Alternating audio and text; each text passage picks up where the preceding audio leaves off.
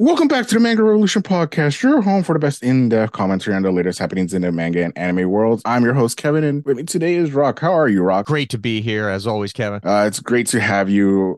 Excited for this episode in particular. We're going to be reviewing a new manga series that debuted at least here in the United States for us. We got the first six chapters that were released in Japan for Gukurakigai by Yudo Sano. I'm glad you said that, not me, Kevin. Right? Exactly. Like I practiced that quite a bit and I still feel like I got it wrong, but hopefully I got it the pronunciation as well as possible. But like I said, we are reviewing the first six chapters. This is a series that was on Jump Square Rise actually, and it's got really popular in Japan. So Shueisha and Shonen Jump saw it and decided to translate it for us and actually got us caught up with where it is currently being published in Japan as a monthly series. So we got the first six chapters. So we are going to be reviewing those six chapters and seeing if it catches our attention because we've been getting a lot of new manga here, simul publications as well. So, but before we get into the review, we're going to be doing some quick housekeeping. As always, you can follow the work Rock and I do over on the manga and comic book site at comicbookrevolution.com. We do a lot of features and reviews there. Just recently, I did a whole breakdown of the most recent chapter of Kaiju number 8. So you could check out how important the events that we just saw in Kaiju number 8's most recent chapter impact the rest of the series moving forward. So you could check that out there at thecomicbookrevolution.com. And you could also find all our backlog of episodes of the Manga Revolution podcast on the website as well,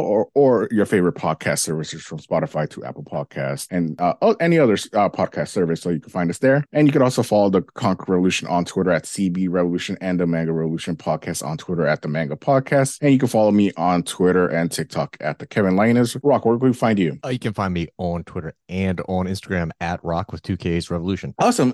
So Rock, before we actually get into the review for Gukuraki Gukai, I wanted to actually talk to you about something that happened this past week which was the Crunchyroll Awards. So we just had the Crunchyroll Awards, and just to preface it beforehand is that with the Crunchyroll Awards, I don't think they didn't really say why they did it, but they did leave out the fall 22 anime, which includes the Chainsaw Man and Bleach and others that premiered in the fall. I would say that they probably did it because they didn't want recency bias, since this is an audience voted on award. So these are all anime that came out between November 2021 and September 2022. So Chainsaw Man, Bleach, and all those other animes will be out getting part of the nominations for 2024.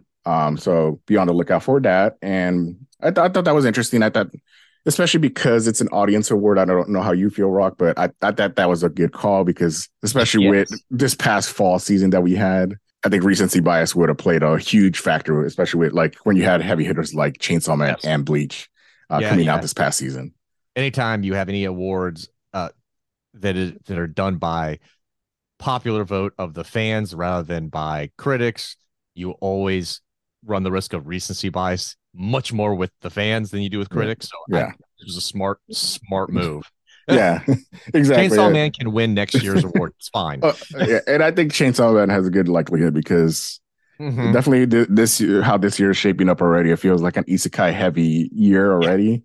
Yeah. And I took a look at the calendar for the rest of the year, and it's definitely that's the case. So Chainsaw Man, I wouldn't doubt it that it dominates this next year's for Crunchyroll.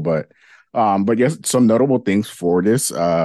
Spy X Family did win five awards. And Attack on Titan, the final season, part 2 of Infinite, won 6 awards. Demon Slayer's Entertainment District arc won 5 awards. So I thought that was interesting just because those 3 anime specifically did feel like the biggest ones that came out through that voting period that was for this Crunchyroll. Yeah, absolutely agree. This is no surprise. Those would be the 3 anime that I would figure would be making short work of most of the competitors. So this did not shock me. This is how the fans went.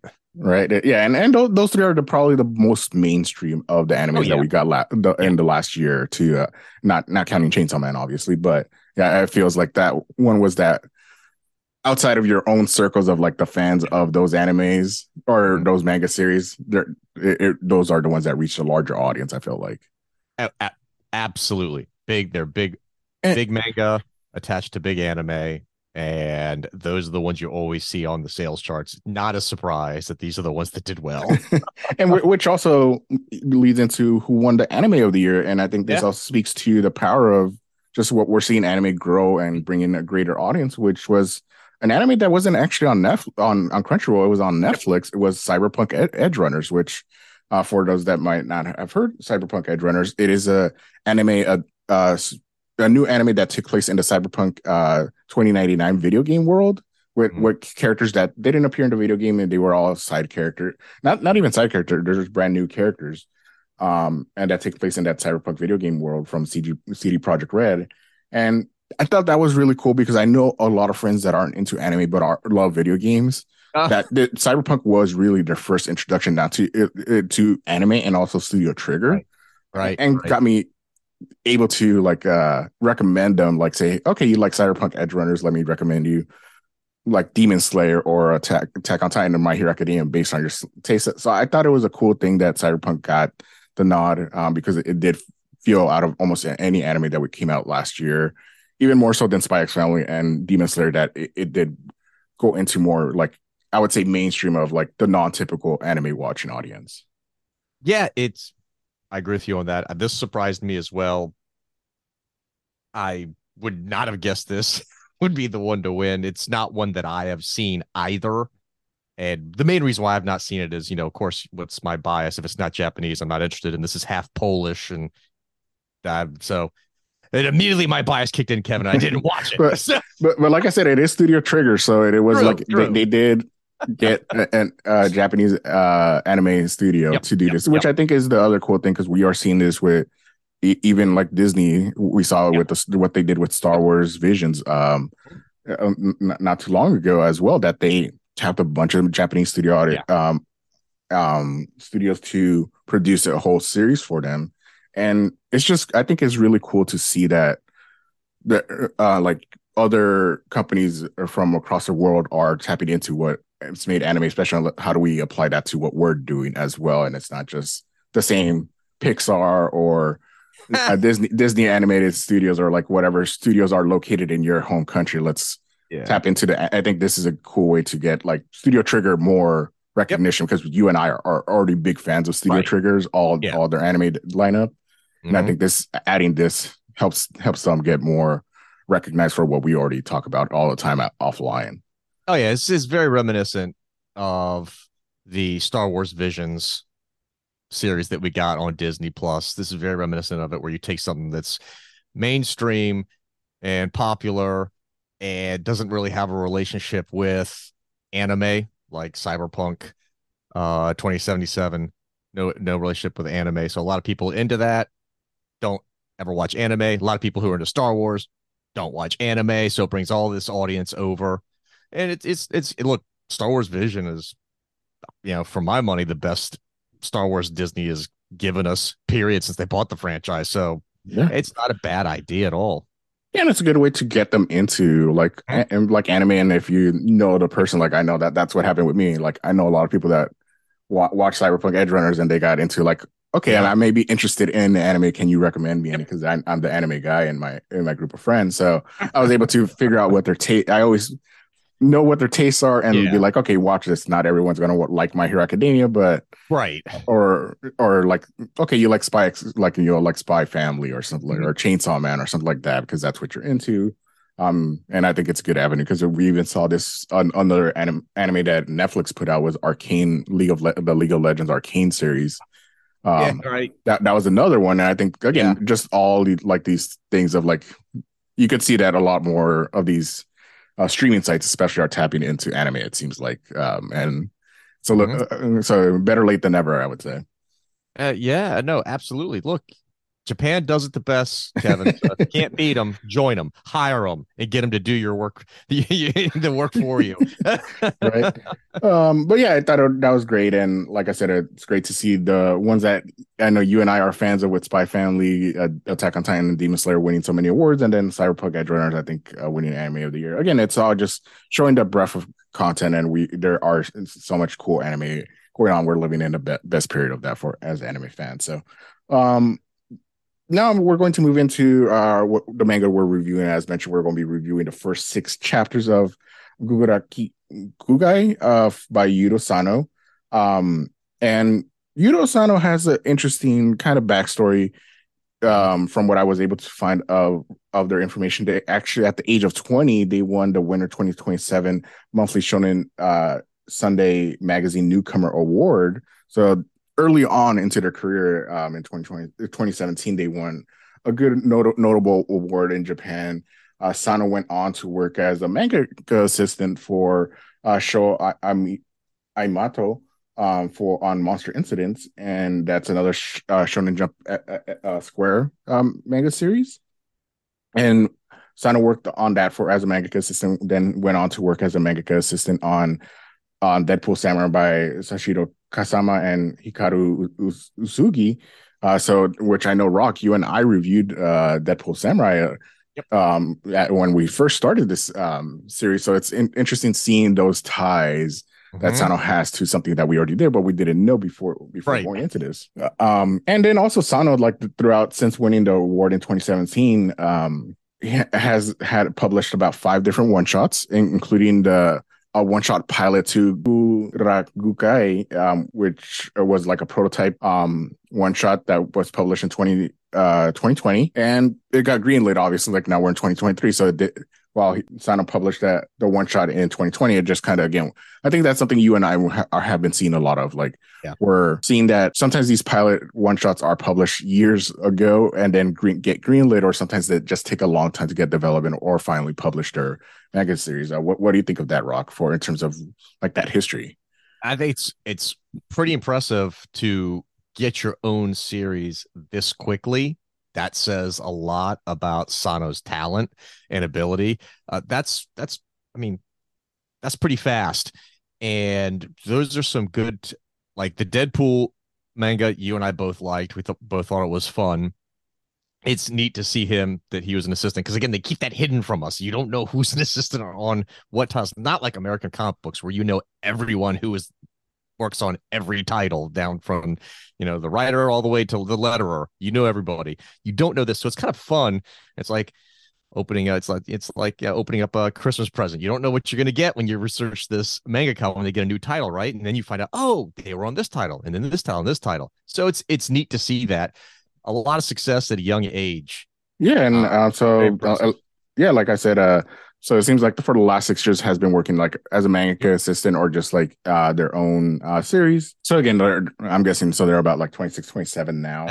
Yeah, probably. If that's what I'm reading online. Again, this is all just stuff I found online, because the series, to show the popularity of the series, because like I mentioned, Gukuragai is a series that come out in Jump Square Rise, which is their Shueisha's like a secondary series under the Jump Square, which is a monthly magazine, and that this one is specifically targeted for one shots, like what Sano was publishing, and then also for newcomers of like new mangakas that are working probably like as assistants or still getting their feet wet in the industry, or like experienced writers as well that are like maybe light novelists and stuff like that. So there is like a wide variety of like kind of testing the ground of like series maybe that Shueisha doesn't know that it's going to be immediately successful, like what we see with stuff that's in their main weekly Shonen Jump or even in Jump Square.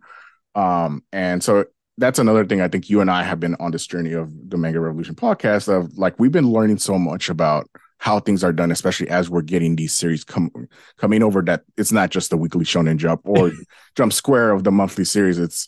There's almost different avenues to become a mangaka and kind of break through and get discovered with, like, especially with the one shots.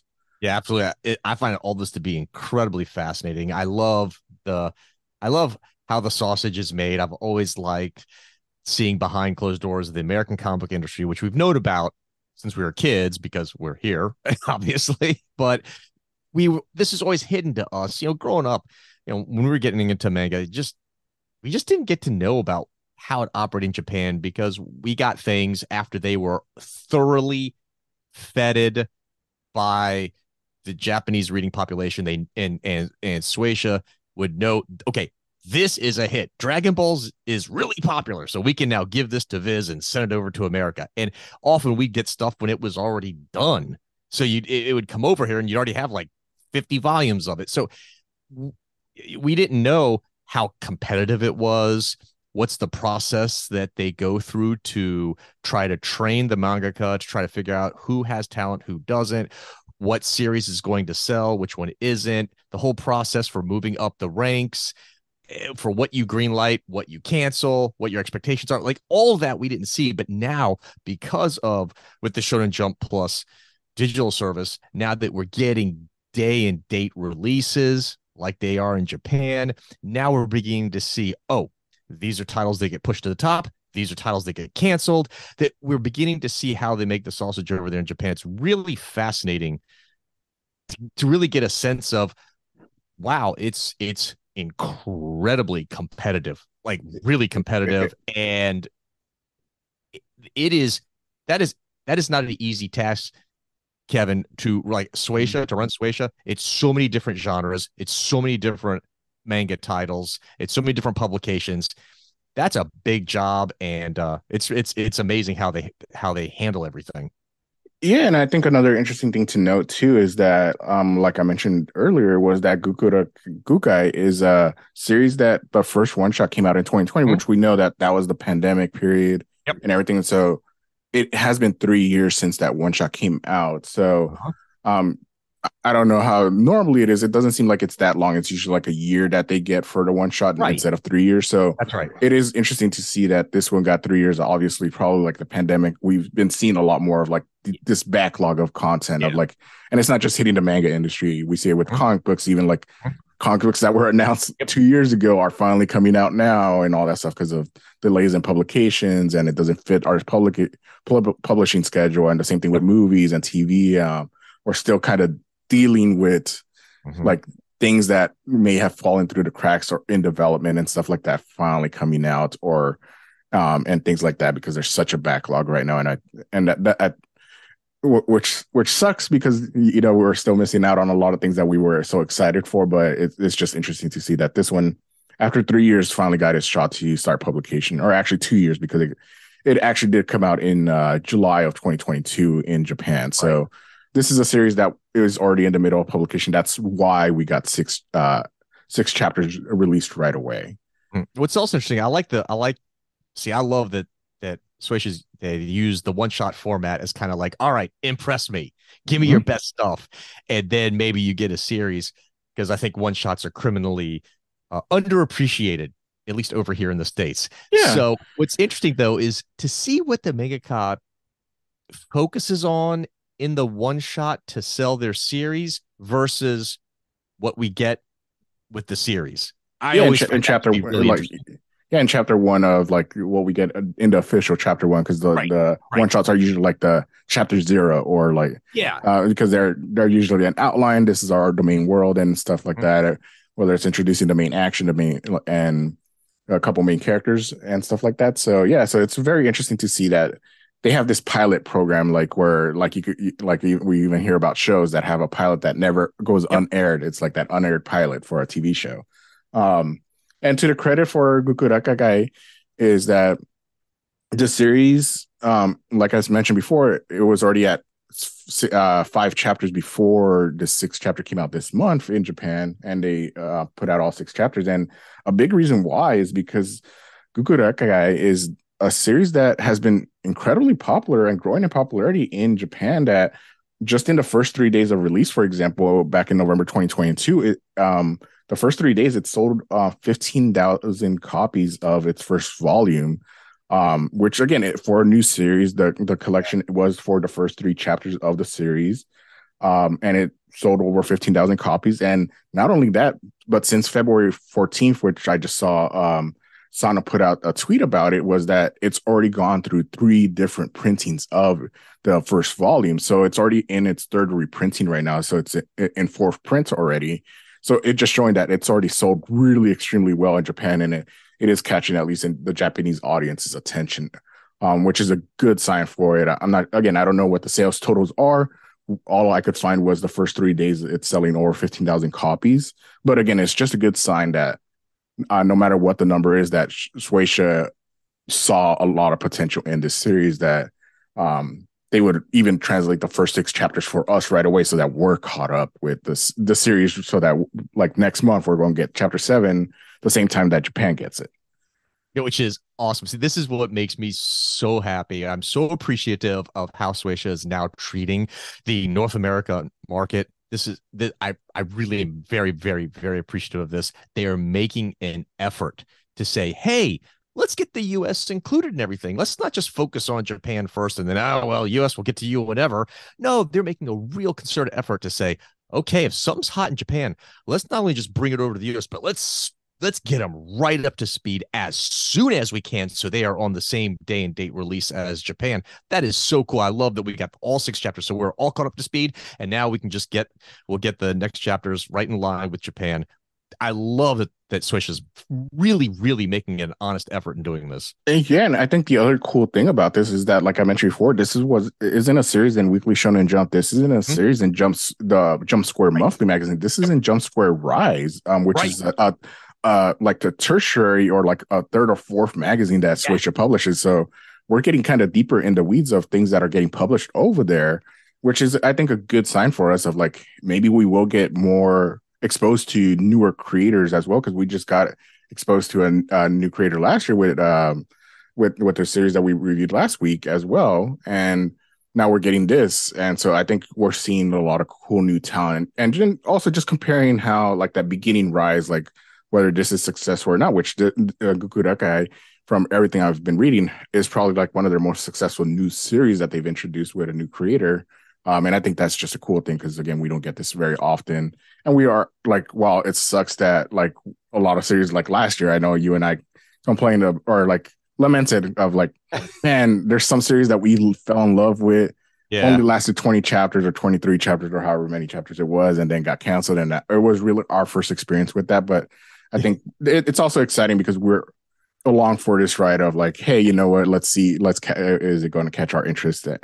And which we'll talk about here for this series coming up. Now, I'm glad you mentioned that, Kevin, because I think it's awesome that even though this is the Shonen Jump Plus digital service, I think it's so cool that we're not just getting stuff from their flagship magazine. They're like, nope, if it's something's hot and it's on a tertiary magazine, we will throw it onto the digital service. Yes, please, and thank you. More of that. It's very cool.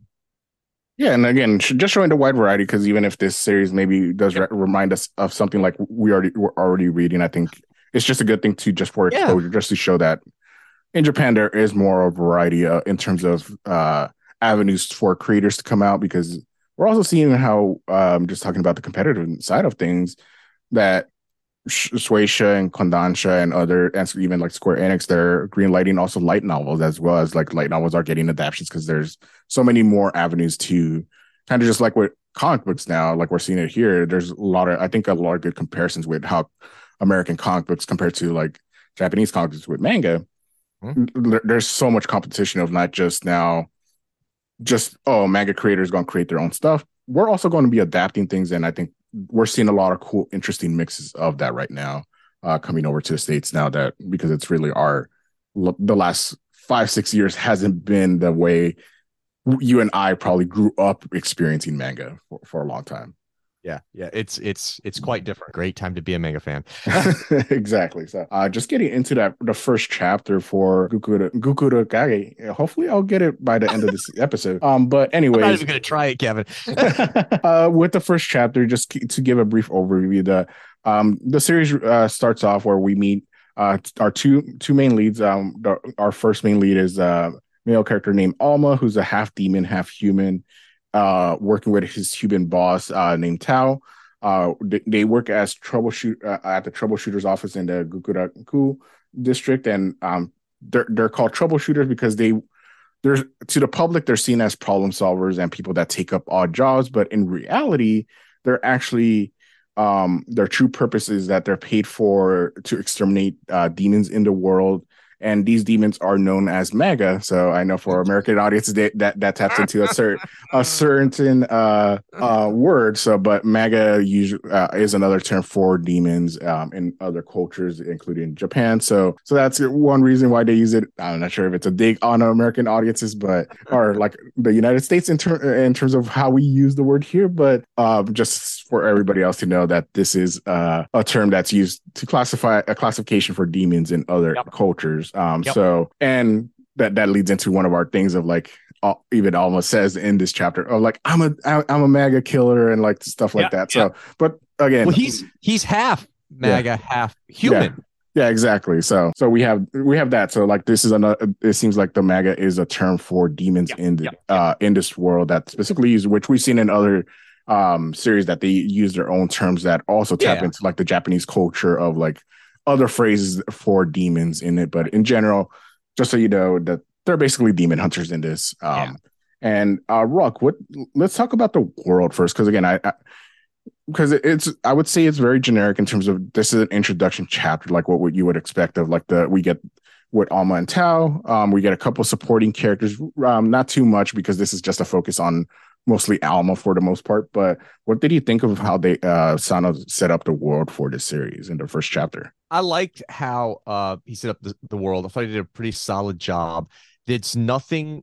It's nothing crazy. What I like about it is you get a sense of the actual. You get a sense of the actual city that we're in. You get lots of shots of the city. You get a lot of street shots. You get a lot of locales, whether it's a shrine or a restaurant. You really feel, or a park. I mean, you really feel like you are rooted inside this city. You get a real sense of this city that they live in. It's kind of a little run down, a little. It's big, but it's a little run down, a little shifty in certain areas, and that I think helps really establish the world that we're in, the physical world that we're Yeah. in. And then I think we get a good sense for the role our characters play within this world, and that this is a world that, while uh, the city is very realistic and grungy and dirty, this is a world where the fantastic also exists because you do, in fact, have the demons. Yeah, and I think this world just kind of feels lived in. I don't think we've Yes. said that for other mangas that we've been reading. Is Agreed. that it just like even though we don't see a lot of people, I think Mhm. one thing that Sano really does capture is that this feels like a world that's alive, that Yep. is not just stuck to one location. Because we see other mangas that again, it's not a criticism of them that's their Right. focus, but it's usually focused on a school or like Yes. one or two locations. Mhm. Mhm. But that's it. But sometimes that does make the world feel empty. You're not sure about the entire world. Mhm. And I think what Sano did right out of the gate with this first chapter, and again, they get about 70 pages or so for Yep. this first chapter. So it does give them time. And I think which we'll see as a trend for the rest of the series as a monthly series that I think it just does such a good job of like, okay, yeah, these two characters are part of the world. It's not that the world is centered around them, but they're just part of the world. And I think that's a much better way to introduce us to just the series in general instead of like, and also the main characters. I think it sets up the main characters for Alma and Tao really well because even Alma and Tao, they're characters that kind of their personalities are already shaped in this. Like Yes. they're Very. not like they're not brand new characters No.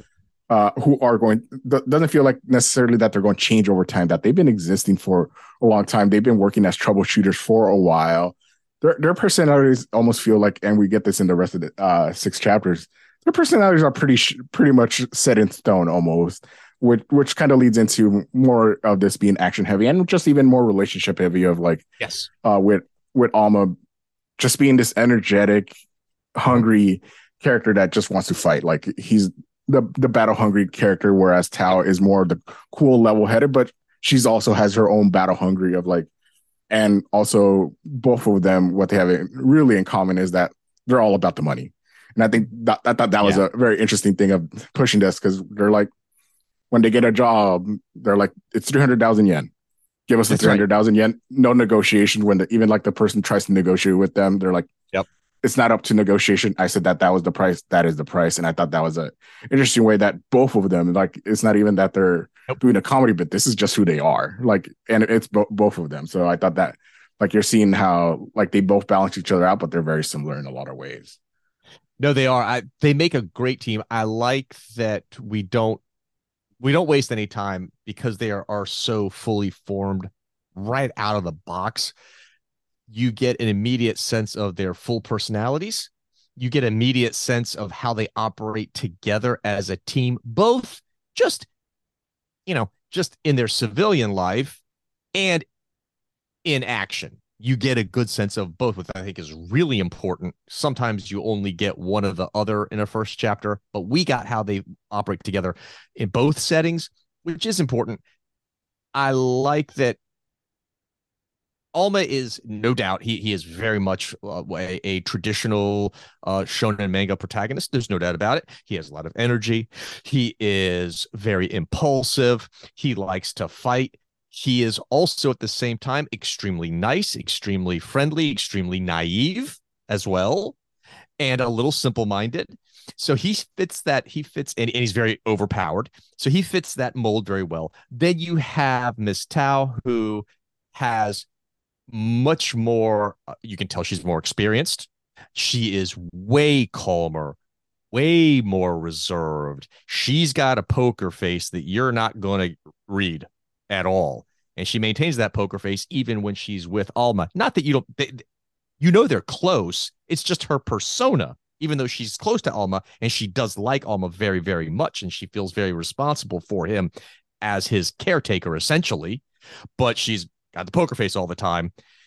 And so it's a good blend of the naive, not that I don't want to call him dumb. He's naive and impulsive, quick to fight character with the more calm, cool, collected, calculated character.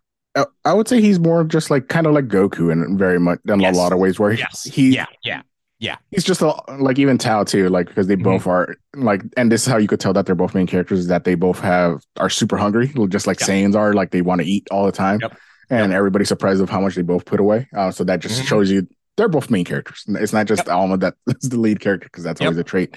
Which I thought it was a funny thing when they were at that ramen shop. And but yeah, with Alma, just reminded me a lot of Goku in a lot of ways of the way he acts, of like very simple, and then also with in terms of Tao, I think to be honest, and this was another thing I was impressed with, just Sano's artwork. I think we haven't talked about that yet. Yeah, of like the art style. I think the character designs are very cool, because Alma is what you would expect from a Shonen Jump protagonist, but I like that with Tao, she is not what you would expect from another female lead character. She's not a character that you've seen in other manga series. And what I liked is that with Alma, his character design is very typical Shonen Jump protagonist, whereas with Tao, she almost feels more like a comic book character with how detailed she is. And she reminds me a lot of like everything with her character. And I don't know if this happened with Sana when inspired to with the characters, but she reminded me a lot of like Black Widow and like a lot of these other secret agent type characters. Just because of how she's portrayed. She's given a lot more detail, so she stands out right away. Like even when I first saw like even the cover, I was like, I kind of want just the series to be about her, and it, like how she acted the rest of the first chapter just confirms like, man, Cal could be just the seriously by herself, and I would be highly interested in it. I'll tell you what she reminded her character design, because you're right. There's no doubt Alma, very, very traditional character design for a shonen manga. And that's not a criticism. I like his look. Don't get me wrong. He looks good. But I would say when I saw Tao's character design, it's a very cool character design. She's got the cool braid, super long hair, braided up, the glasses. She's always smoking. Her whole costume design, she's like Michael Jackson. She's got one black glove on. And but her design reminded me a lot, and she's got it's got, for me, I was like, she looks like a Street Fighter character.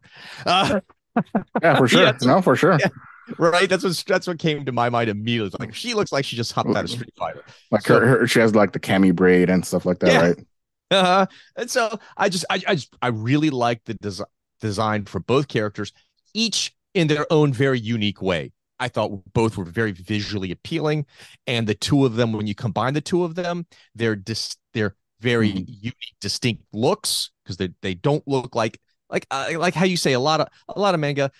If it stars a male and female character in a shonen manga, they almost have a complementary look to each other in terms of their designs. And here, I like that. No, they have their very unique looks from each other, and I like that, because it makes them more interesting when you see them together, and it also highlights the differences.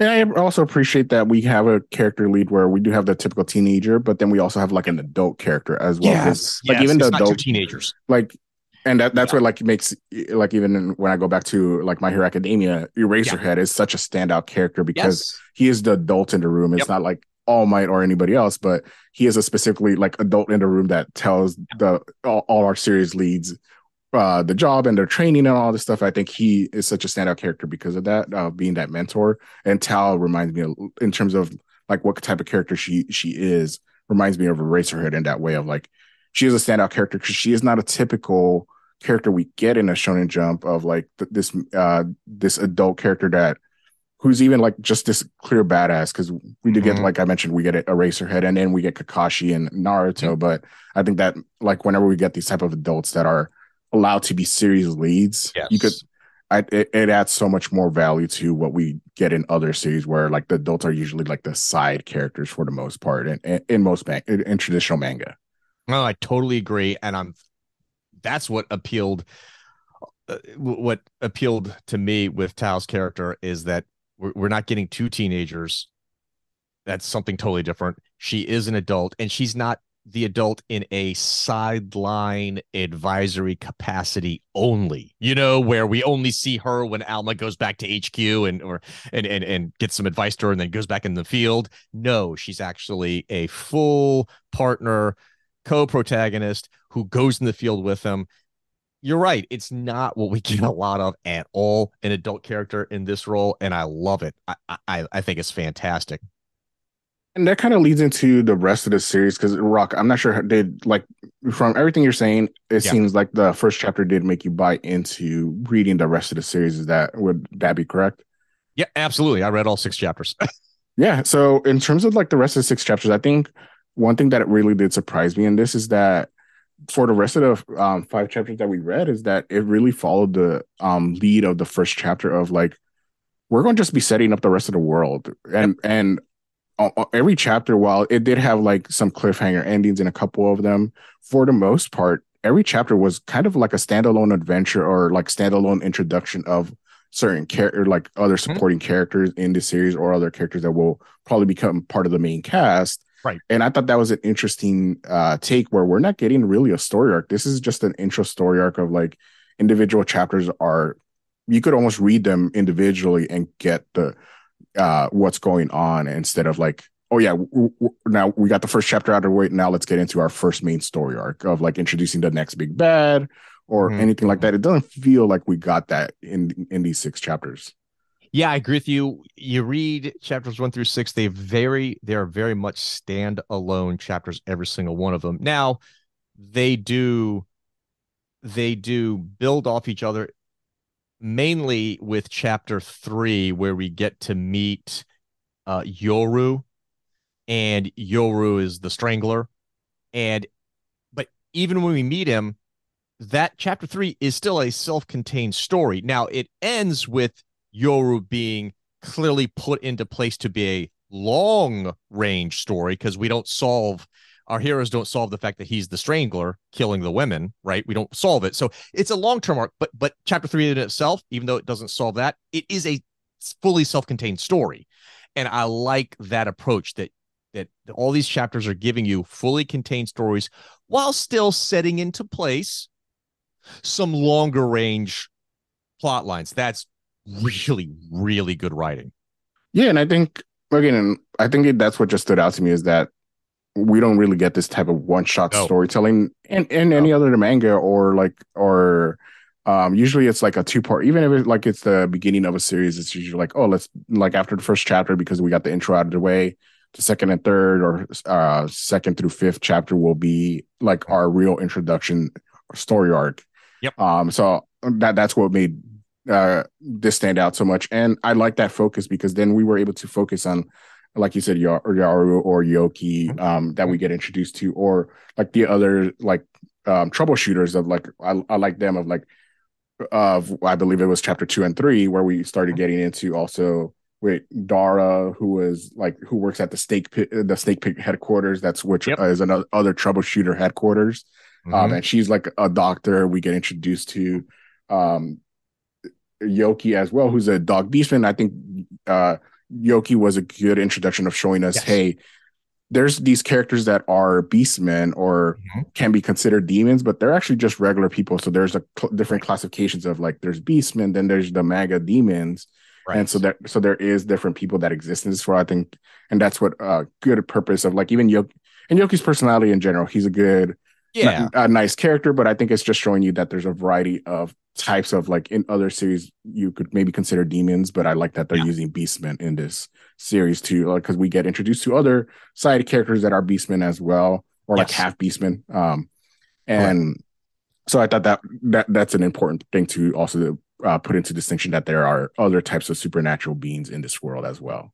Yeah, I like that. I like that we have the Beastmen because you're right. There's Yoki, who is he's basically he's the benefactor of the whole troubleshooter organization. He's the money that runs the whole operation, evidently, because he's always Yeah, paying. and it also like develops weapons for Tao, and also Yep. like gets intel for her and Alma. So he's like Mm-hmm. he's that Q type. He's basically Q Yep. in this.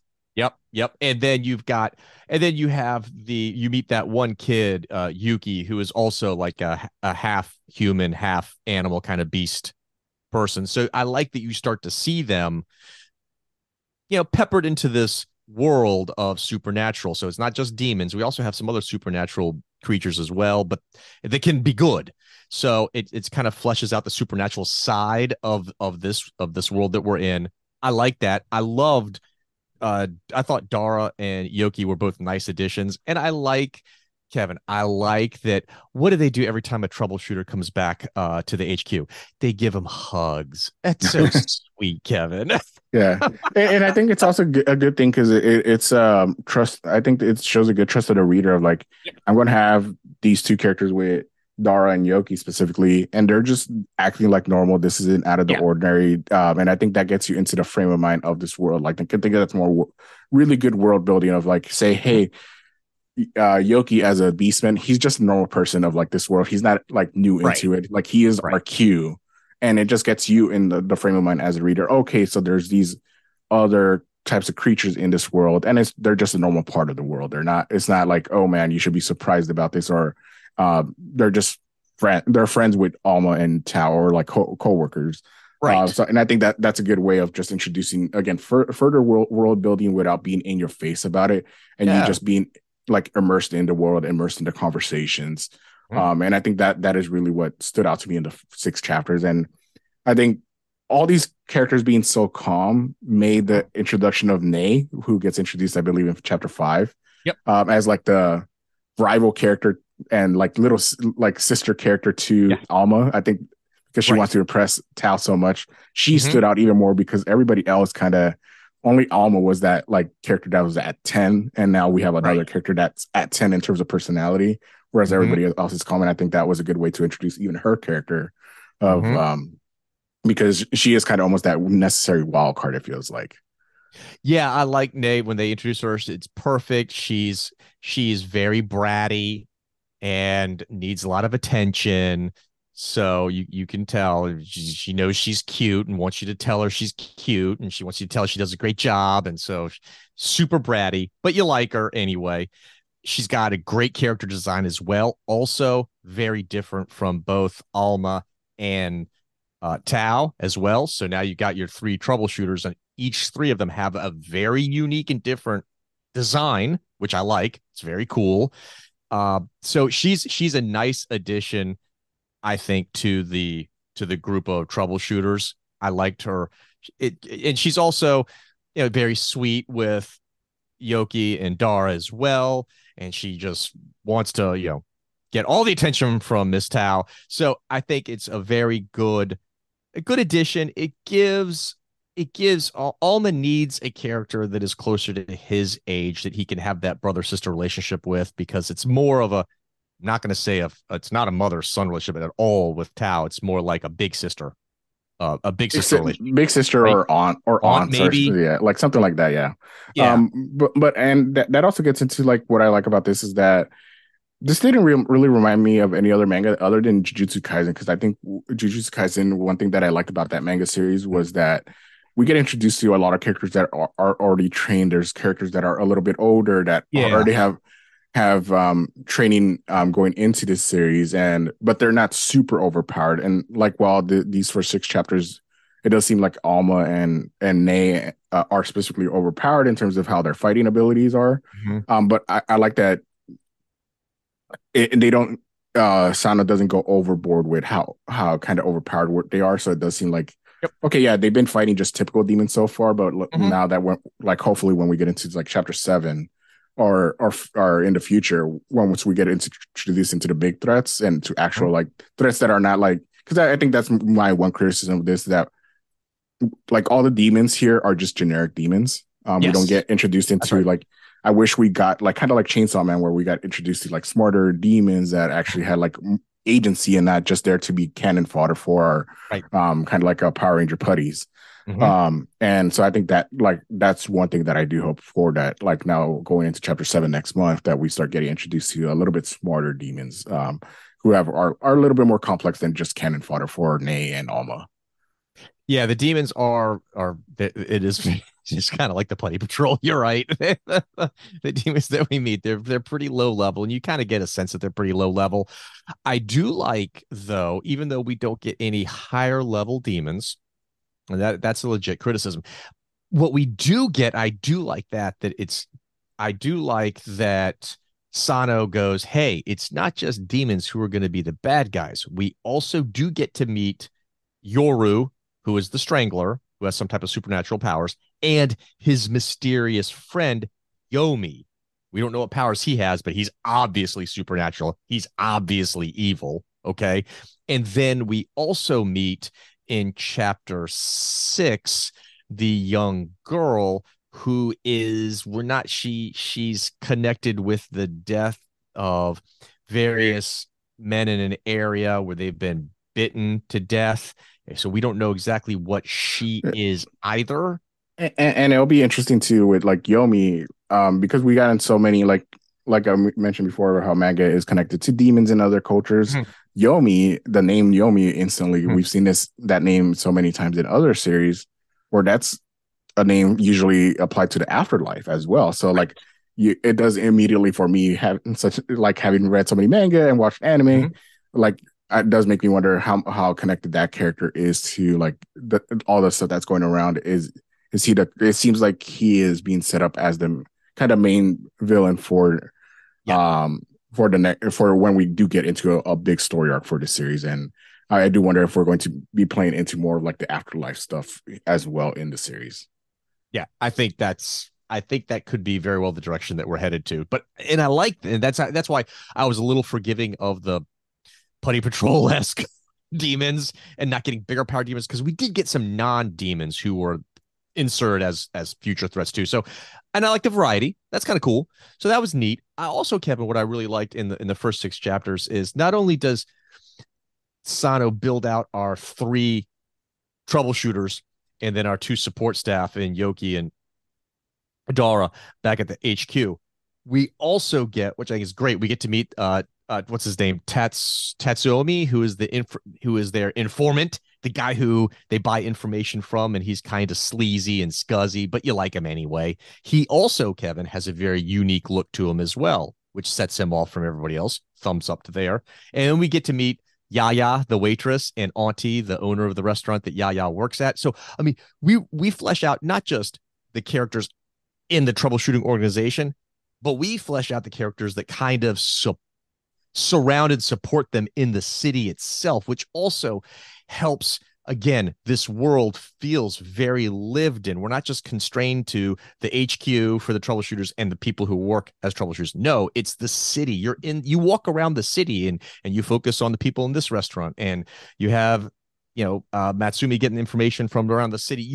It really helps to make the entire city the setting for the Yeah, story. and I think that at the end of the day, I think that like while the writing is good, I think the Yeah. artwork is what really stands out so much of the series. And Yes. what I leave like these first 6 chapters of like the Oh, artwork is really so good of setting up the entire world where you get the character personalities, you get what the yes. world is, how lived in it Yes. is, and everything from the artwork itself. And I think that is what I was most impressed by in terms of Sano's work throughout these first 6 chapters. The art is phenomenal. phenomenal, Kevin. All of the characters are wonderfully drawn. They really are. Everyone looks fantastic. Even small characters, small supporting characters are drawn beautifully. Every character has a great design. Every character looks incredible. There's so much detail packed into every panel, Kevin. This is not a manga where it's basically just the characters and blank panel behind them. There are tons and tons of panels, Kevin, where you see the streetscape, the city block, the buildings, the businesses, everything around them. When you're in side rooms, you see the detail of the restaurant or the office that they're in. Every panel has so much detail. It gives you that rich sense of the world that we're in, and it's beautifully drawn. So your characters are beautiful. The setting is beautiful. The panels are so wonderful. The demons look cool. My only complaint, and it was only for about 5 chapters, Kevin. And honestly, I thought I was cracking up, like I was hallucinating. But in I believe it's chapter 3, there is a battle in the shrine where Tao and Alma take on some of the demons, and the art's gorgeous, gorgeous, gorgeous, right? And then the demons pop out, fight begins, and Kevin, it's like barely drawn. Like you can see the lines in like Alma and Tao's face, where you know how you sketch a character out with just the bubbles and the lines to, you know what I mean? And the demons are barely drawn, and it's horrendous. And then once the fight ends, bam, you're back to beautiful art again. And that is the only time I saw that. And I was like, was there like a deadline? Was Yeah. there, was he late on a deadline? He was like, I just got to finish this. So we're not going to really draw this one fight scene, because it never happened again, Kevin, anywhere in the 6 chapters. It was literally only this like 7-page scene, and that's it. Very strange. Other Yeah. than that, the art's gorgeous.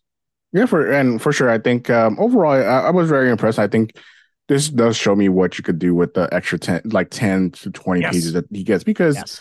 this series does like the second chapter is about 53 pages. Yep. The I think the fourth chapter is about, or the third chapter is about 39 pages. So we usually like the first 6 chapters get between 30 to 50 pages. So it is more That's than the right. typical like 17 to 20, I believe, that most manga get. That's right. Like that you get in the Weekly Shonen Jump. So I overall I think it does such a good job with maximizing the page count that they Yeah. get. And Yeah. overall, I'm very impressed. And I think this is a series that I'm Yes. immediately adding to my read list. Rock, Yes. from everything I'm hearing about, from how excited you are about this, I feel like you got the same. You feel the same way. Love, love, love this series. The writing is fantastic. The characters are cool, and the art is, I'm telling you, people, check it out. The art is just gorgeous. Yeah, awesome. And I think that's really where we could end it, unless you have any final thoughts of like things we didn't go over, Rock, for this new Nope, I'm series. just glad that Swayze has given us this manga. This is awesome. Yeah, And, yeah, and it's by the way, great. Kevin, I'm Huh? fine with a 30-day schedule if I get stories that are this well written and this beautifully drawn. I'm Yeah, fine with it. yeah, for sure. And I think again, like I mentioned before, this is part of the Jump Q rise, so it's very cool that we're finally getting all these mangas coming out here. And we're getting the variety that like Japanese audiences are seeing as well. So hopefully this continues and we get more of these type of series, because and I definitely recommend everybody reading this, because like we need more of these type of series that are shown in other of the magazines, not just the two Wait, main ones. Of, Kevin, before we leave, we got uh, to tell everyone that when you read this, there is chapters 1, 2, 3, 4, 5, 6, but there is a chapter 5.1, and oh it's yeah, short, because you're right. All the rest are really big, between, well, the first chapter is 70 some pages, but all the rest are, between 50 and 30 pages. But chapter 5.1, it's maybe, I don't know, what is it, like 15 pages? It's very yeah, short, it's and yeah. it is just them on a day off, getting some food.